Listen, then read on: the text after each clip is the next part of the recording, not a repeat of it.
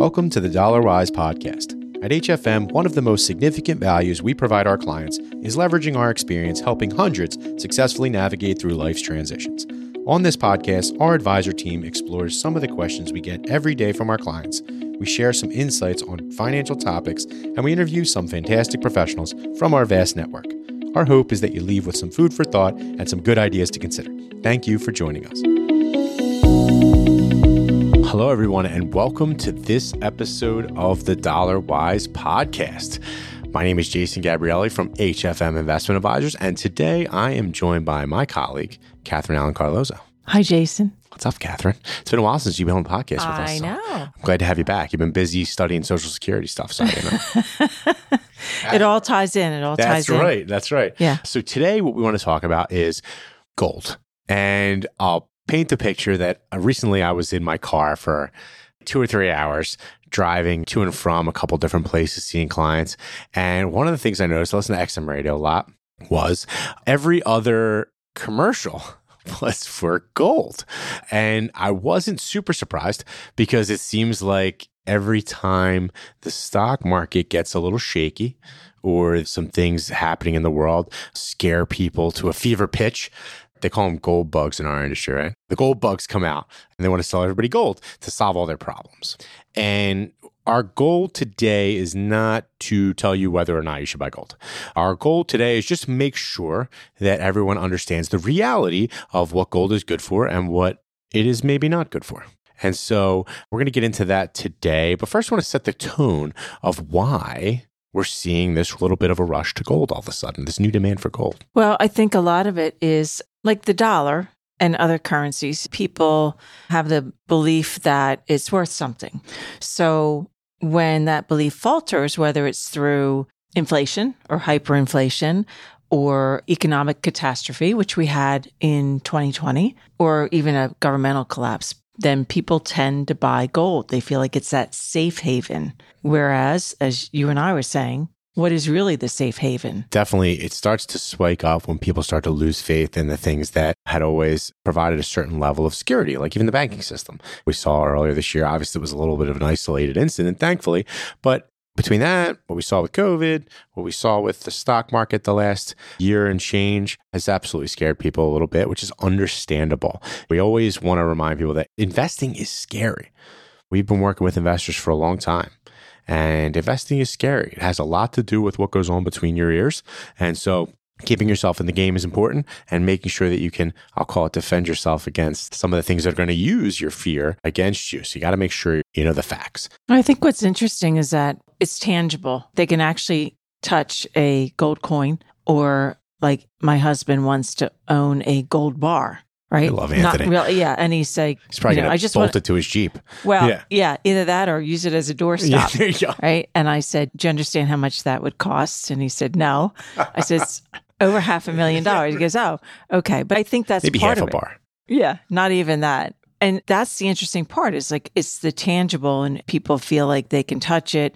It doesn't rust. It doesn't go away.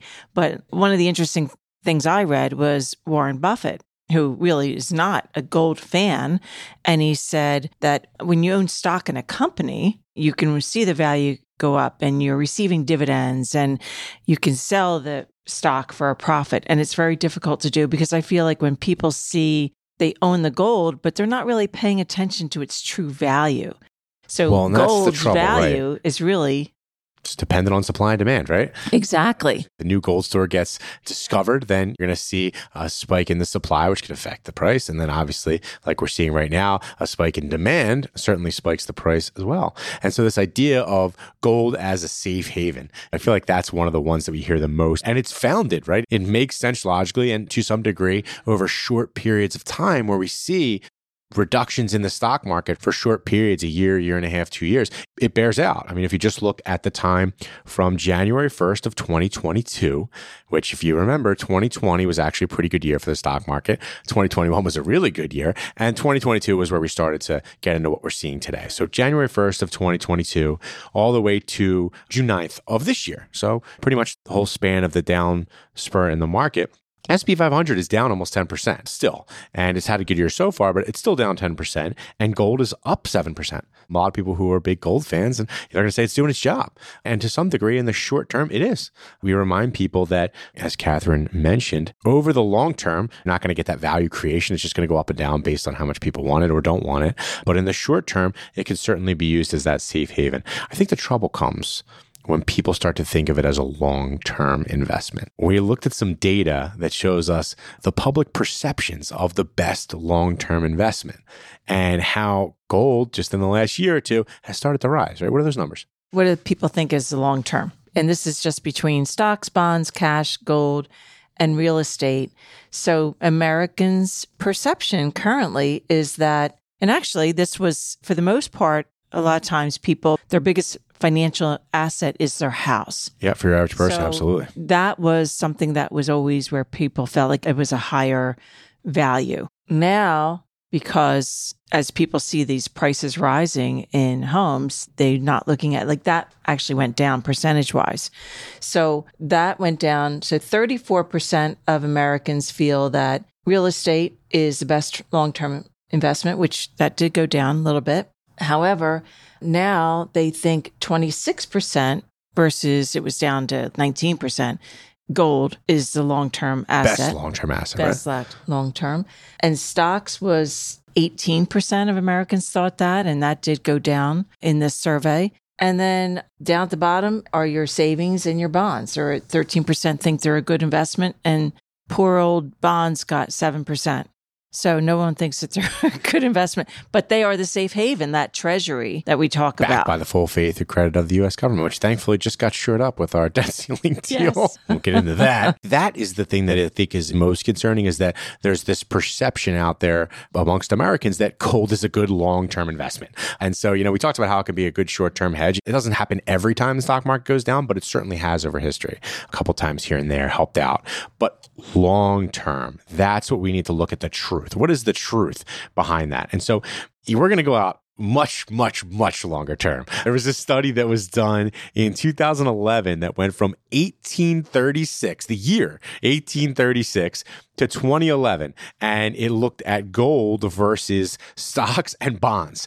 And gold's inflation-adjusted return was just about 1% over that period of time, almost 200 years. And then bonds earned, after inflation, just 2.9%, which is definitely much better than gold. And then stocks earned 7.4% over that period of time. Now, that ended in 2011. So if we pick that back up, which we did, we looked at the S&P 500 versus gold and how it's done since then. And if we go from June of 2013 to June of 2023, going back 10 years, the S&P 500, even though it's down, still 10% off its highs today, it's still up 164% in the last 10 years, and gold is only up about 38%. So gold is a long-term investment. That's where I start to take issue. That's the question, is how much are you going to hold and how long are you going to try to hold it for? If you do want to own it long-term, one of the things that they say is wear it. As you are today, and me. Yeah. Say if you want to own gold, wear it with jewelry. I think that's probably the best long-term investment of gold. It's not going to rust. It's not going to erode or anything like that, but it looks pretty. Without a doubt. And so, when we think about how we're going to own gold, if that's the decision you make, we would say it's like everything else. When clients come and they ask us about a stock that they're looking at or something, we're not huge proponents of individual stock selection because it's just, you can hit one or two home runs, but it's hard to consistently grow your money that way. Or when cryptocurrency, which, oh my God, I haven't even heard that term in a year. But remember cryptocurrencies and NFTs and everybody wanted to invest in that stuff? We just say everything in moderation. So if you look at how it should be in your portfolio, especially assuming most of your portfolio is going to be long-term, most people's portfolio are for retirement. And even when they're in retirement, that could mean 10, 20, 30 years. It should be a very small percentage, if at all. And one of the things is, like you were just saying, buy a exchange traded fund, ETF. Sure. That holds gold. That holds gold. But you have to be careful with that, because sometimes if there's gold mining, which years ago, there was mutual funds that were always talking about being in almost like a proxy to hold in the actual metals. gold. Yeah. But then they're like, oh, wait, this is really actually, they're just mining. It's the operation. Their operation of it. And it's not necessarily you owning gold. It was, you have to be careful with that. There's a lot of scams out there. Especially on the hard gold thing. I see a lot of internet websites popping up. Con artists, they're chomping at the bit. Like you said, you're hearing all these commercials about buying gold. And what people don't realize is if you buy gold, whether it's gold coins or a gold bar, if you really have that $500,000 like Anthony thinks he has, you have to store it someplace because it can get stolen if you're just using it as a doorstop. But it's also very high commission to own it and also to store it. And if you sell it, then it's an actual higher tax that you're paying on it. It's like 28% versus a 15% capital gains tax for a long-term stock profit. So I think that's really interesting too. People just have to be really careful. That's why I like the fact that if you're going to do something, it's more on that ETF side or keep it simple. Yeah. But like I said, at the end of the day, one of my old standbys, I've been doing this 15 years now, and I've heard the gold come out of the woodwork here and there over the years when things in the market get rocky. And my old stalwart is these companies that are selling you hard gold on cable news commercials or XM News or whatever. If gold was such a good long-term asset, then why do they want to sell it to you?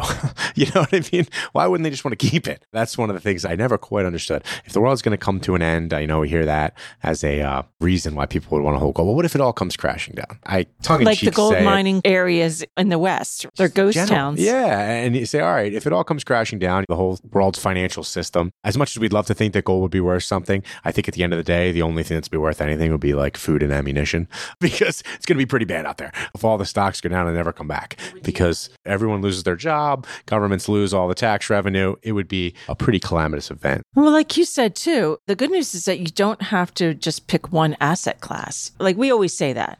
You diversify. So you have your stock portfolio. If you want to have a little bit of gold, if you want to have real estate outside of your home, but also have real estate.